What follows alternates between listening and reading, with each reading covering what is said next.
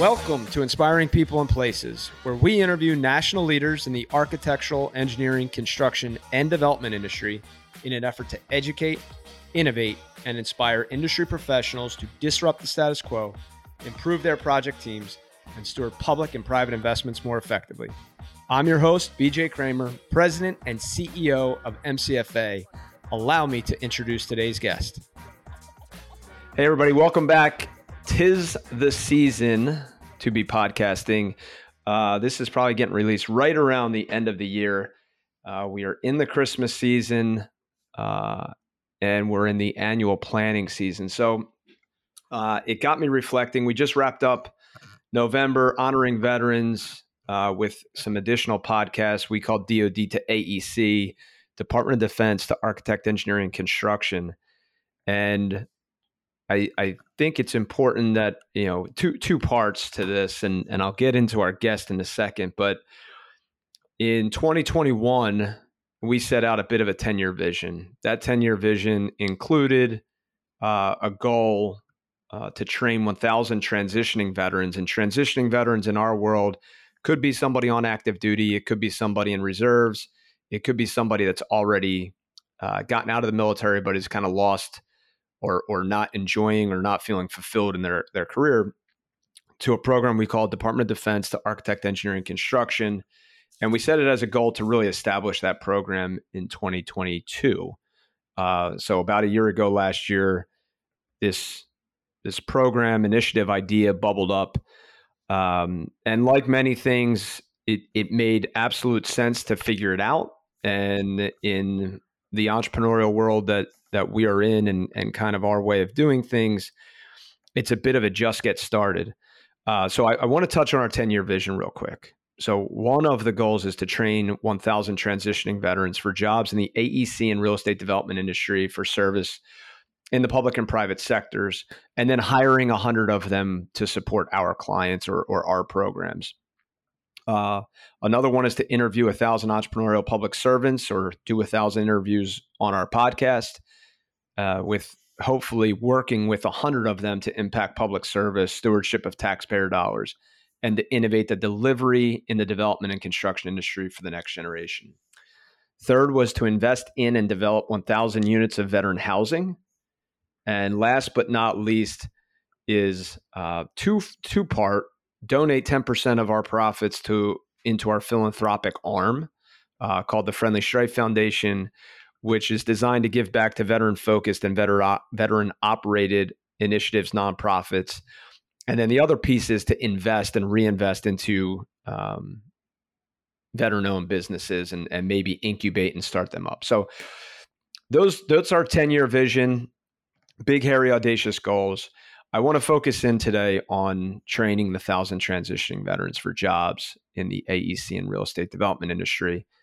And our guest is really appropriate to this topic. That's why I want to talk about it. Like many things, I talk about delegating and elevating, empowering others that come onto our team, thinking through Dan Sullivan's book, Who Not How, and not getting wrapped up in all of the details of how do we make a goal or a mission get accomplished, but recognize you need a team to do it. And I'm not an army of one. MCFA is an operating business that constantly has, projects and client demands. So we realized pretty early in last year to take this program from idea and concept and good intentions to reality, we needed a who, not a how. All the how, all the whiteboarding sessions, all the ideas, and even the just get started mentality made me recognize and made us as a team recognize we don't have the bandwidth to do this right. So that leads to our guest today. Jesse Gemberling Johnson joined the team in September of this year, and we kind of hit it off right away. And the how we met story was, and this is one of those things when you put something out there in the world, maybe the right things start getting attracted back to you. But DoD to AEC was on my brain. Not having the bandwidth was on my brain. And along comes a survey through a buddy on LinkedIn about something having to do with veteran employment and veteran job satisfactions, veteran careers, something to that effect. Anyway, I'm like, who, not how? Maybe this is the guy that I need to talk to. And Jesse will tell his side of the story here. But after some back and forth, we finally sat down. I shared a bit of our vision, some of my passion, and basically said, dude, we need help. And you seem to have a passion for what we're trying to do. What do you think about joining the team? So I'm excited to introduce, maybe not for the first time in public, but for the first time on the podcast, actually second time because we recorded this once and messed up. For the second time on a podcast, first time on a released podcast, Jesse Gemberling Johnson, MCFA's Director of Talent Recruitment and Development. Welcome to the show, Jesse. BJ, thanks so much for having me on. Grateful to be here with the team. And the first round was a blast. So really excited for round 2 of this. Let's see how we go. Just so everybody knows, in podcasting, sometimes you make mistakes, and sometimes the quality is just not up to par for what we want to give you. So that's why we're re-recording this, and I think it's actually a blessing in disguise that we get to do this twice, because a lot has evolved since the last time we talked. I think we're becoming more and more clear about what this program initiative looks like inside of MCFA, outside of MCFA. So we'll get into that. But first, all podcasts must start with who the hell is Jesse Gemberling Johnson? Where did he come from? How did he land at MCFA? So Jesse, as far back as you want to go, I know you were in the Marine Corps, and now our audience knows that. So he is a veteran. He's probably the first veteran that we hired since we whispered the idea of helping transitioning vets. He does come from the construction industry, but Jesse, tell us your story. Yeah, so as far as non-traditional backgrounds go, like many veterans share, mine's no different. So I grew up in Philadelphia. Went to undergrad at Gettysburg College, about 2.5 hours west of Philly. Played soccer there. When I got out, that was when I graduated, that was in 2008. And myself, like some friends from school, thought it would be fun to get into finance. At that time, it seemed like a great idea. But as we know, the market had its own plans at that juncture, and that quickly led to where I was working being acquired by a large organization. Needless to say, I'm a firm believer in that things do happen for a reason. And I was pretty miserable. I'm not even good at finance. And so when I had been, I think, in the role for 7 months at Merrill Lynch, it was it was a great reason to leave. And they were like, there was this 2-year sort of merge plan that I think our team would have been rolled up into some different area, but that was way too long for me to wait to see what happens. And I was just apathetic about the industry as a whole. And, I follow things that motivate me, people that motivate me. And so, I can remember it was a Sunday in the fall of 2008. The Eagles were having a great season. The Phillies were in the playoffs. Must have been October. And I was with all my buddies, and we would get together. We'd usually be together the whole weekend. But then Sunday night, the show Generation Kill was on HBO, I think. And I remember it well. And I remember watching the camaraderie of the guys in this combat zone and the way that they had to kind of look to one another and rely on one another. And they were all very different from different walks of life. And I was like, that seems really fun. And, as BJ knows, I'm a quick start. So when I get something in my head and I decide that I'm going to pursue something, I have a tendency to really follow through and be very tenacious until that's achieved. So needless to say, that was probably January 9th, one day before my 23rd birthday. I was in OCS down in Quantico, Virginia. So quick, short fuse on that, I guess, the flash to bang. terminology applies, but that was so.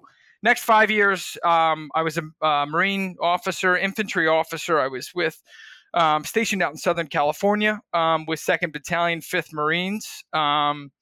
Fantastic unit, fantastic people, and the Marines that I served with, as many service members can attest, were some of the finest people that they interacted with. Weirdest and craziest, but nonetheless, most wonderful. So 5 years there. I deployed in 2011 to Southeast Asia, 2012 to Afghanistan, and 2013 to Australia.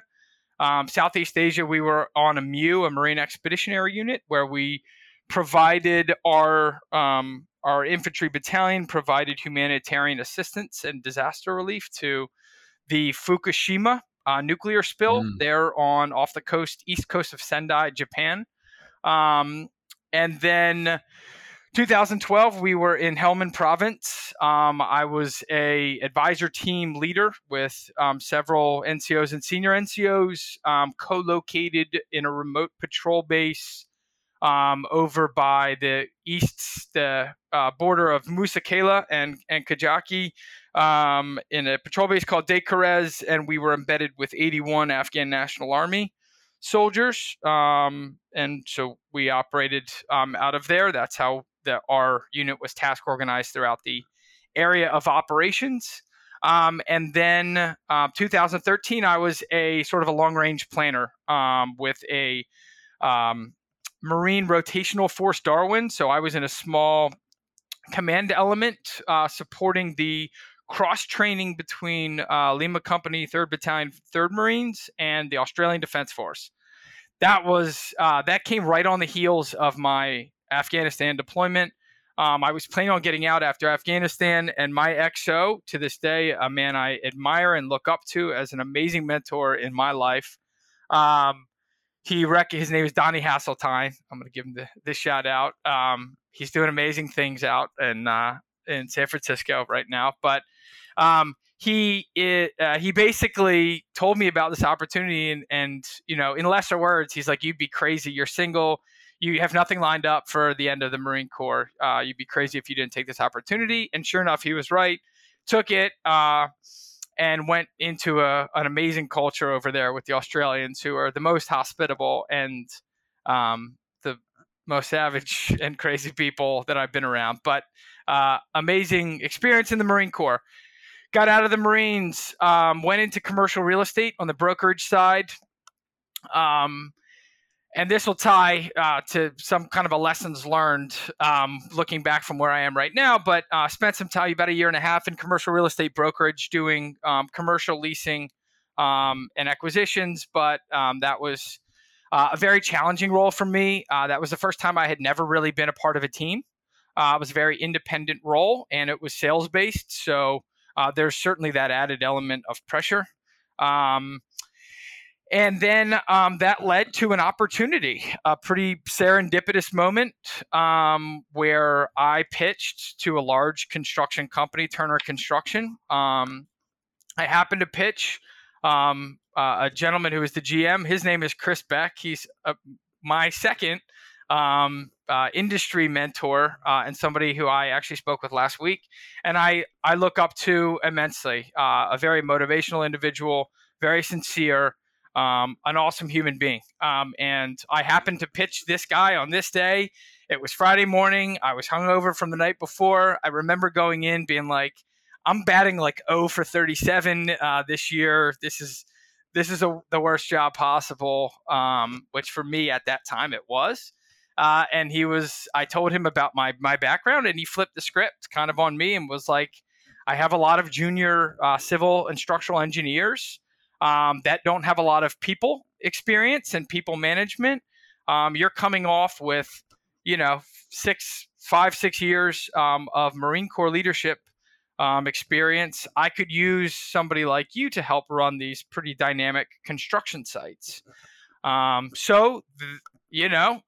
follow motivated people. I follow my gut, and it paid off. It was an amazing choice and experience. And I was scared that I didn't have the technical background that some of these civil structural engineers had. And sure, it was hard to learn some of the learning how to read architectural drawings, understanding what all the new vernacular and terminology in this industry was, but I could do it. And that was, you give somebody enough resources and time to figure it out. And if they're curious enough and if they want to learn, then they will. And that's a broader message for veterans in general. To be like, basically, no industry should ever scare you if you come at it. But with that said, I worked for the next 5 years with Turner between Philly, Boston, $25 million to $850 million dollar projects on project teams with 2 people up to 65 people, just on independent project teams. Amazing experience. But really what I loved about it so much was the interpersonal connections, relationships, and dynamics that are present in these very complex projects. And I thought what I really learned was that construction is this like beautiful blend of this like white collar and blue collar, where the designers, the owners, the developers may have the vision and the money, and they might all be in one room talking with, suits on. And then that quickly has to translate into what is actually being built and constructed. And so what was so fantastic to me was realizing that you all need each other to get this project done, to get it done effectively, efficiently, on time, under budget. The 18-year-old that's slinging rock or laying, the framing is just as integral a part as the designer that architects the vision of the developer. So to me, it was this really this industry that just embodied like every walk of life, size, color, shape, and everybody could be successful if they were motivated the right way, if they were communicated to the right way, if they were provided the right guidance. And to be honest, it reminded me a little bit of the Marine Corps. And it was this. I think why I had some success in the industry was because I loved having to figure out how to communicate with whoever I was working with in order to achieve successful outcomes, or to motivate them the right way, or to get them to see the master schedule vision of the project versus just maybe what their trade needed to do on that day. And also, be able to cross communicate what the needs were of these different parties and these different levels within the industry. I'm telling the architect that there's constructability issues that is being brought to my attention by, the elevator operators or the concrete constructors. And then also on the other hand, it's, the architect is relaying to me what needs to get done in the field. And I was able to message that in a way that was clear and actually was respectful of what they're doing. So anyway, spent that, but again, it came back to this like team dynamic. And so I had been researching graduate programs, and with the GI Bill, I had always known I was going to go back to school. I just didn't know what it was going to be for. A lot of my friends did the MBA. To me, like, there was enough about the MBA that like it was quantitative, and I knew I wanted nothing to do with that realm. And not a finance guy. No, and that's you'll figure out. You know me well enough, even at this point. BJ is like, I'm not going to waste time doing something that is not enjoyable for me at this point in my life, and especially if I'm going to give that much of my time to a graduate program. I want to be invested in every single class I'm taking. I want to get something out of it. I want to offer everything I can.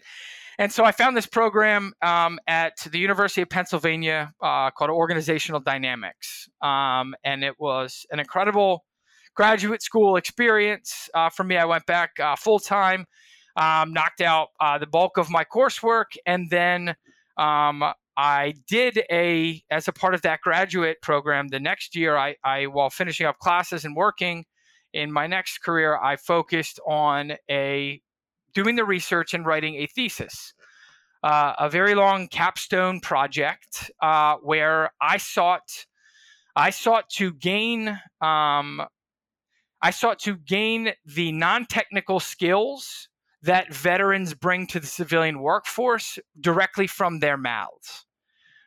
So I conducted a qualitative research study with 27 different veterans across 9 different industries that had already transitioned and were already working in the civilian organization, to see through their words what non-technical skills they learned and they used in the military that have translated or have been able to be effectively implemented in the civilian workforce, sort of industry agnostic.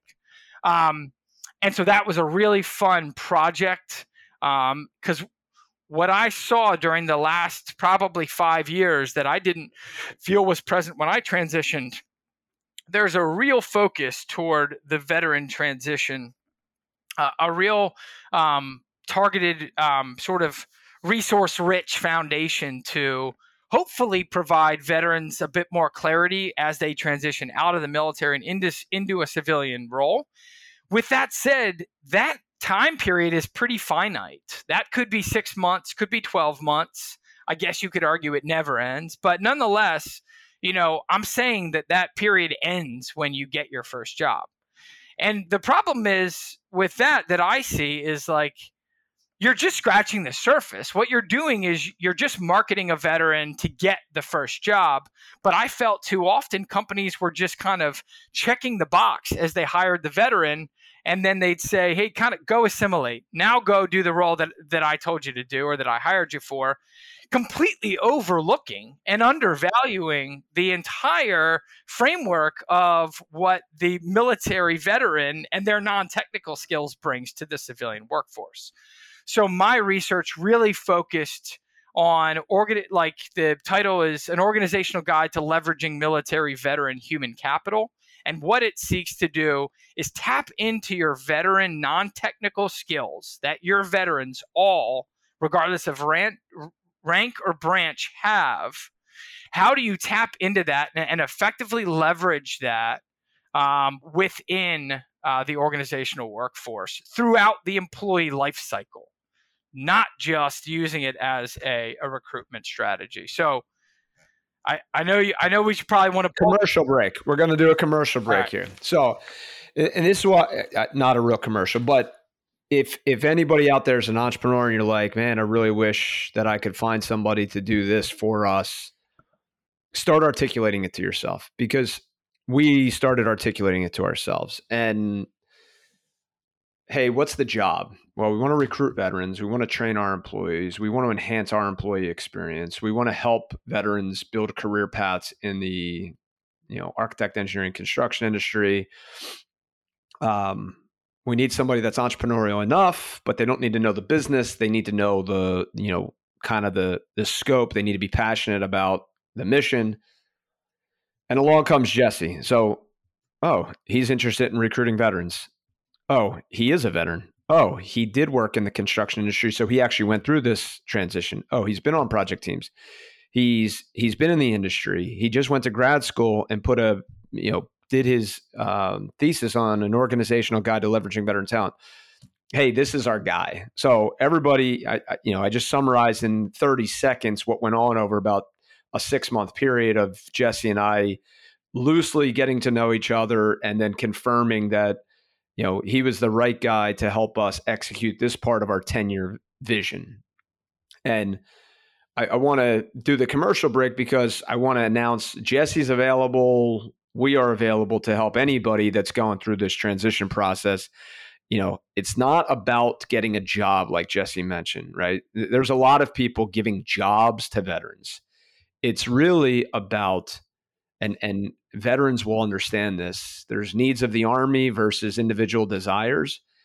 I think that, in the veteran transition, it's about understanding the desires and needs of the veteran and the needs of the organization and figuring out how do you get as much alignment as possible, as early as possible, with a goal over time of getting more and more alignment. And at MCFA, that may be more and more alignment here. At MCFA, it may be, hey, you get your first experience, but we're going to understand that, alignment for you is with some big business or with some public entity. and we'll help you transition there. So that's the commercial break, is that DoD to AEC, is like all things at MCFA. We're flying the plane while we're building the plane. But it is, quote, alive, and you can get in touch with Jesse on LinkedIn, via email. You'll see it all in the show notes. We may even put some snippets from his thesis in there for people to take a look at, because we do want to be a resource to other companies in the engineering, construction, development, other leaders trying to figure this out. And some of what you get in veterans applies to leveraging talent across the board. Some of what Jesse's talking about. But I want to dig into some of the things that, Jesse and I have been talking about. Is like, veterans are uniquely positioned. And I'll start with the fact that, what Turner Construction, Chris Beck saw in Jesse and said to Jesse was, wait, you've led human beings before in like crazy, chaotic situations? I got a lot of people that understand the technical. I don't know anybody. I don't have a lot of people that know how to lead and, deal with human beings. All right. So that is the number one thing I think that you get from veterans, is leading and following, right? So one of the rules in the military, and it's said a bunch of different ways, understanding 2 up, 1 down, 2 down, 2 up. But you have to be able to lead and follow and know the job of the guys below you and the guys above you, and guys and girls. That's, I don't mean to offend anybody there. And imagine you on your project team getting that skill set. So if you have the technical team kind of rounded out, but you're looking for a nimble project leader, that's really the ideal candidate we're talking about here, Jesse. Jesse, I'll let you comment there. Yeah, so it's really funny. One of the funniest terms I ever heard when I was at Turner was we are general contractors, which means we generally know what's going on the project sites. But what that meant was that was somewhat of a call to action, in that you need to get kind of dirty with the trades. You need to get down, and you need to be in the elevator shafts if you're inspecting rail installations. You need to be looking at, you need to be with it when they're pouring concrete, like be out there at 2 a.m. When everything's going crazy, when there's 35 people and they're pouring a slab. When the roofers are out there doing damage control because like initial roofs are failing, like you need to understand this, and that was what they taught us in the military as officers. Like, I'm not a mortarman. I'm not an assaultman. I'm like, all of these very much more specific MOSs, right? That were comprised of all the different military service members in every branch. They get very technical and skilled training for all of those things. And as an officer, you're never going to know as much as they do about their job. But it's not necessarily your job to ever do theirs. But you need to know as much as you can in order to effectively utilize it, in order to effectively work as a team to understand how all these pieces fit together, how all these skills, how all these trades, right? And that's how commercial projects are run. And it's a general understanding. Let's call it a T-shaped skill, right? A breadth of understanding, but your depth is your ability to get everybody aligned and on a schedule there. So, yeah. I was going to say one further thing. The last question I asked during all of my qualitative interviews, the final question I asked was, what drives you to succeed in organizational life? And the number one response was, I want to feel like I'm adding value, or I'm contributing value to my team.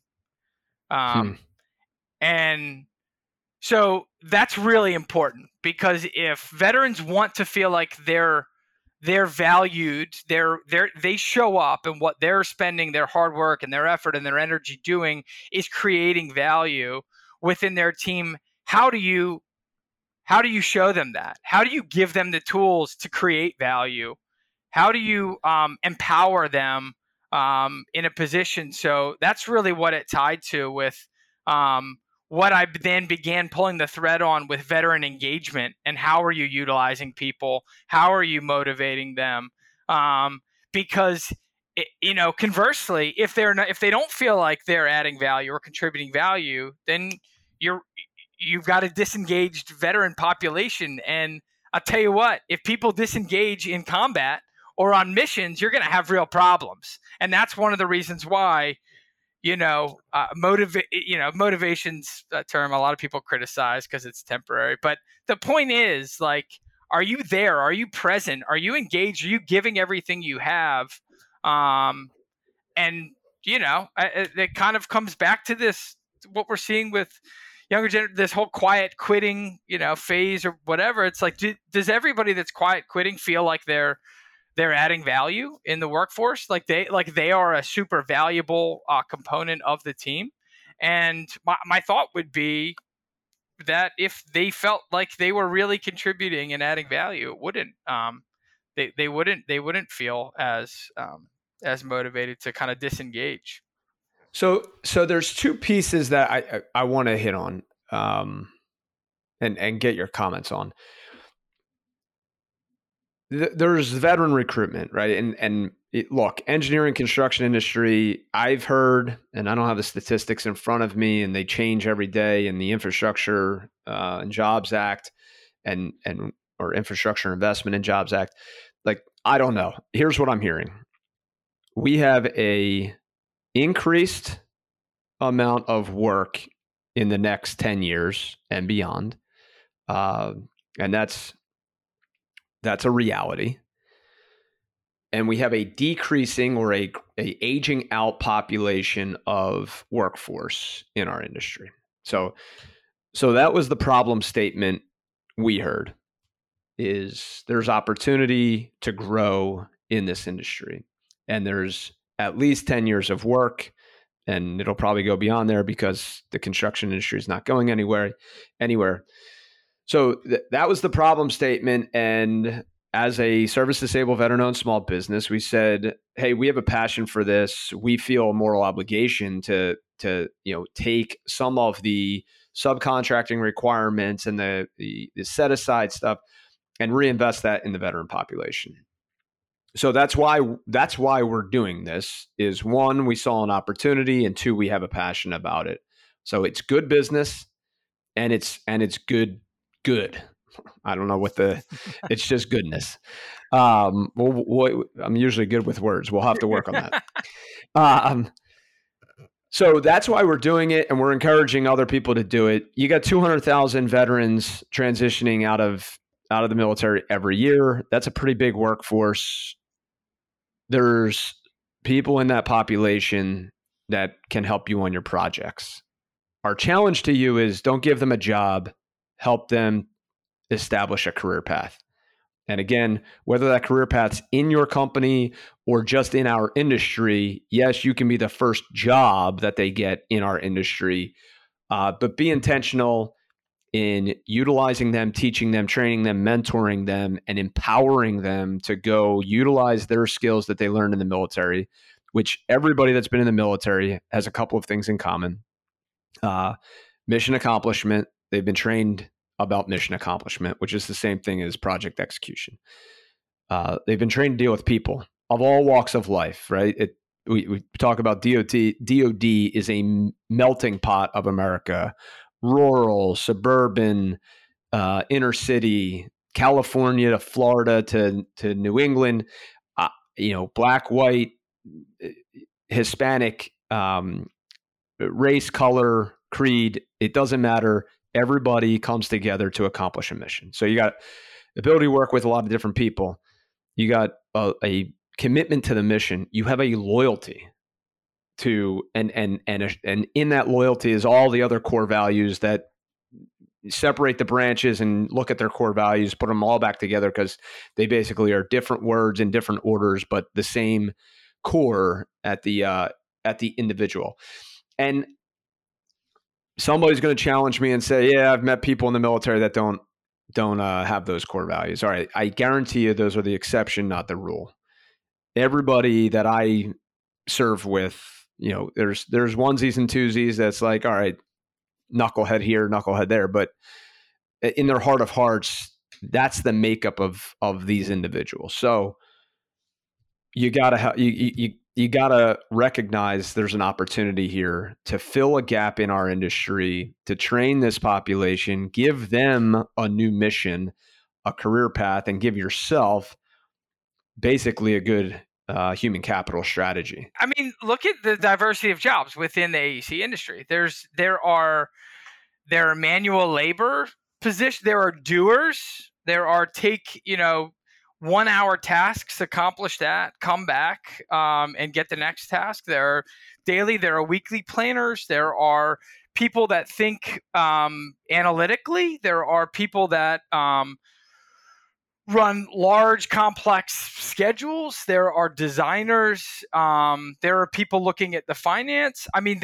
there's such a landscape of different opportunities that, veterans don't just fit one profile. The beautiful common denominator is you typically have a ton of hardworking individuals that are willing to make some sacrifices, willing to live with a little bit of discomfort to get there. I think the one thing that I do want to highlight that really ties into what you're talking about, and with this thesis, was we were talking about what employers have done effectively to really tap into your non-technical skills, and it broke down to these 4 organizational engagement drivers that companies were willing to engage with veterans across. It was challenge, motivation, community, and communication. And so looking at, are you challenging your veteran employees, new, old? Like, are you giving them an adequate challenge? Are you motivating them correctly? Are you giving them the tools to succeed? Are you rewarding different efforts? Are they in the right seat? Are they doing what it is they're confident in doing and executing? Are they motivated to be doing it? Are they a part of a community? Right. This is veterans are willing to lay down their lives for the people to their right and their left. They obviously give a shit about this team dynamic, this team concept. So, you gotta think that I would think it's biased, my perspective, but you got to think that veterans need to feel a part of a community, whether that's a team, a group within an organization, or a connection to the larger organization as a whole. They want to be a part of something. They're moving together to complete a mission or an objective. So making sure that there is a sense of community that is supporting the veteran themselves, their identity, or that sort of sub-demographic. And then communication, right? You hear a lot of veterans talk about, communication in the military is very direct.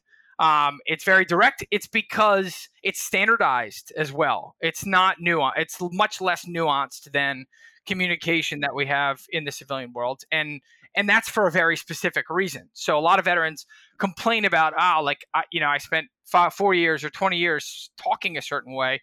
Yeah, no kidding. That's hard to learn a new language. And it's also not fair to expect non-veteran or civilian employers to change their way of talking just to cater to you. But with that said, there's middle ground in that. There is, hey, this is the way this is, if I was an E3 and I was used to getting daily tasks to complete and then report back at the end of the day to be like, I'm done this, here's my back brief, what's next? That's an element of communication that a new veteran at a workforce is gonna be like, hey, this is this is how I operated in the military. I kind of waited on guidance. I was kind of told what to do, and then was very clear on, I got this done, or I couldn't get this done for this reason, and can you help me, or what's next? Communicating on what your past experience is. But to me, that communication element is a little bit more complex. But the biggest, most important thing for me is veterans' ability to communicate with their employers what their past kind of communication understanding is, and does it apply to this new job? If it doesn't, the organization having the ability to be like, no, things are a little different here. Here's how this could relate. Here's how we typically communicate. If I, if I say that, just being able to kind of talk through, and some of that's simply interpersonal. That's not like organization to individual. And that's actually why I interviewed people about their direct managers, because I didn't want anybody. People only have the lens through which they've experienced their managers and that element of communication.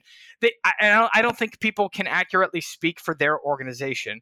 That my organization communicated this to me well.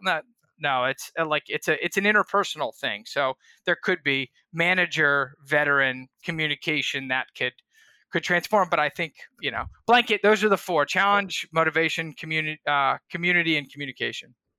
So I want to wrap up this part, because I said there was two things that we're hitting on. One is veteran talent and the specifics there. The other is this global war on talent, and how do you be a good employer, good leaders? How do you be a good employee? There's a partnership between the two, and trying to figure out and finagle and communicate the alignment of the needs of that relationship. And I'm a Maslow hierarchy of needs kind of guy, that like getting a job is safety, right? Like that's a job is I've got income coming in, I can pay for food and shelter, all the way up to the top of the Maslow's hierarchy of needs, which is self-actualization. And I think self-actualization is a bit of experience, figuring out, your passion, your purpose, and bringing those things together somehow, some way. And there's all kinds of stuff in between. Let me qualify anybody that thinks we're a perfect organization at MCFA. We're not. We're not there. We will never get there, but we are intentionally trying, and we are intentionally thinking about these things. And I challenge everybody out there to do the same. If you're a leader that has human beings working in your organization, human beings come to work with a whole lot more than just a resume. They got family, they got needs, they got passions, they got problems, right? That's something we learned in the Army is, take care of your people. So I'm challenging you to take care of your people, because we obviously have an epidemic in the world with quiet quitting and all of this. And we can have a debate. Is that the employee's job? Is that the employer's job? The answer is it's both, right? Employees have an obligation to show up and do their job, and an employer has the obligation to build their business and bring in the people and, pay fair compensation. And, somewhere in the middle, when those two things meet, there's either magic or misery. And we're saying that if you're intentional about it, you're going to get closer to magic than misery on both sides of the table. Inspiring People and Places is brought to you by MCFA. MCFA is a CVE verified, service-disabled, veteran-owned small business. At MCFA, our why is to inspire people and places through project leadership. We provide planning, strategy, program management, and construction management support services to a wide variety of public and private sector clients. DoD to AEC, talk to us, talk to Jesse, connect with him on LinkedIn. We're going to move to rapid fire questions to wrap up. We're at 45 minutes. We're a little longer than usual, but guess what? We think it's a good conversation. So, Jesse, most recommended book? I'm going to go with Mindfulness by Ellen Langer. I move quickly in life, and sometimes I need to be reminded to slow down and really focus on being present. It's about the journey, not just about the destination. And I want to hit, Jesse mentioned Quick Start earlier in the conversation. We'll put a link to Kolbe. We use a number of different tests, profiles, whatever, just for self-reflection and self-awareness and to enhance these communications between, like, hey, Jesse, you're a quick start, I'm a quick start. That means that we may really move quicker than we have the resources to do. Let's make sure that we challenge ourselves when we have a good idea and we're ready to run out of the room to go kill something, that we think about what else we need. We'll put that in the show notes. I skipped over this, but that your nonprofit is critically important to you and this conversation. And everybody's heard me talk about how nonprofit experience is a leadership hack. If you're a junior employee or even a senior employee and you're like, hey, I'm either getting stagnant or I feel like I want to be challenged, and you're not getting it inside of your job, there's a nonprofit out there that is probably doing something in a space you're passionate about that needs your help. And whether that's volunteer hours or leadership time or somewhere in between, there's no lack of causes or organizations trying to do good in this world. So Jesse talked about Fish for Life. Sure. Fish for Life is a nonprofit. It's a long story of how I got involved, but our mission is bringing dignity and new possibilities to children with special needs. And we take out 100 people on fishing trips. Our East Coast goes out of Wildwood Crest and the Starlight Fleet. There we do 2 to 3 trips per summer. And started it up 2 years ago. So this will be our 3rd summer coming up. It's an awesome, huge experience. We roll out the red carpet introduction and it's 30 special needs children, 30 parents or chaperones or caregivers, and then 40 volunteers. Huge undertaking. But the coolest part is really the beginning, where we read out a individualized bio about each kid's like favorite activities, friends, family members, and they walk down the red carpet, and everybody gives them high fives as they board the boat. So it's much more about the entire experience and about honoring the families, the kids, and being together on that boat. And really, fishing is just the vessel through which to get everybody together. So. Yeah, been a great experience. And I'm the executive director of the Eastern region, but we're standing up some chapters in different areas along the East Coast. So happy to talk more if anybody's interested. Yeah, we'll put more information on that in the show notes as well. Favorite quote? Your heart is free. Have the courage to follow it. That's from my favorite movie, Braveheart. Malcolm Wallace is William Wallace's father. Right after he dies, the son goes to him in a dream, and his father tells him, "Your heart is free. Have the courage to follow it." And to me, there is no more beautiful call to action than to listen to your heart. In our first round of interviewing Jesse, he tried his best at his Scottish accent. I guess he accepted that he just doesn't have it in his bag. I thought it was pretty good. I forgot about that until he just did it. All right. Dead or alive, if you could hang out with 3 people for a day, who would they be? What would you do? Tupac Shakur, Roger Federer, and still living is Mark Ormrod, triple amputee, British Royal Marine, who is an amazing inspiration. What would you do with them? He's a jiu-jitsu master. No kidding. Yeah, it's really amazing. I think he also just set a world record for swimming across a channel. He's a remarkable individual. And I got to train with some Royal Marines and they're a unique breed. So I don't know. I would listen.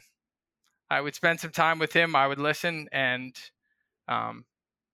yeah. That's what I do. All right. Legacy. What do you want on your tombstone? How do you want to be remembered? My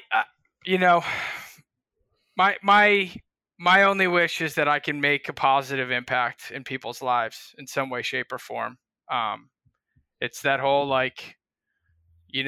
if people interact with me, in whatever capacity on one day, that hopefully they can leave that conversation or that experience just in a little bit better mood or a little happier, which is, not always easy. Yeah, because it's but that's truthfully it is. When I die, I want to be there, popping my head out of the coffin and seeing no open seats. Nice. All right. In the words of Andy Reid, the former head coach of the Philadelphia Eagles, time's yours. Any parting thoughts? My last thing, and I've preached about it. Well, I've talked about it at MCFA with our team during one of our MCFA University professional development courses. Is really three major things that I think are just vital for any organization, not just an AEC. It's empower authenticity, leverage people's strengths and what makes them unique and diverse, and then enable them to find fulfillment. You spend your energy focusing on those three tools, and people are going to really surprise you with what they bring to the organizational workforce. Awesome. Jesse, it was great having you. Great to have you on board. Everybody get in touch with us if we can help, or if you're interested in helping us or getting to know more about DoD to AEC, let us know. Stay in touch with us. And because of the time of year, happy holidays, Merry Christmas, and get after it in 2023. Thanks. Hey, everybody. If you're enjoying this show, do us a favor and subscribe to Inspiring People and Places on iTunes, Spotify, or your favorite podcast hosting platform. We'd also greatly appreciate if you left us a review and shared this with other entrepreneurial public servants and all your friends and family in the AEC space. Be sure to visit our website, www.mcfaglobal.com. Sign up for our newsletter to stay in touch with us and learn about all of the projects and clients we're helping. Last but not least, we are hiring. We are always hiring. Do us a favor. Take a look at what jobs we have open. Contact us through our website or connect with me on LinkedIn. Until next time, have a great rest of your week and a great weekend.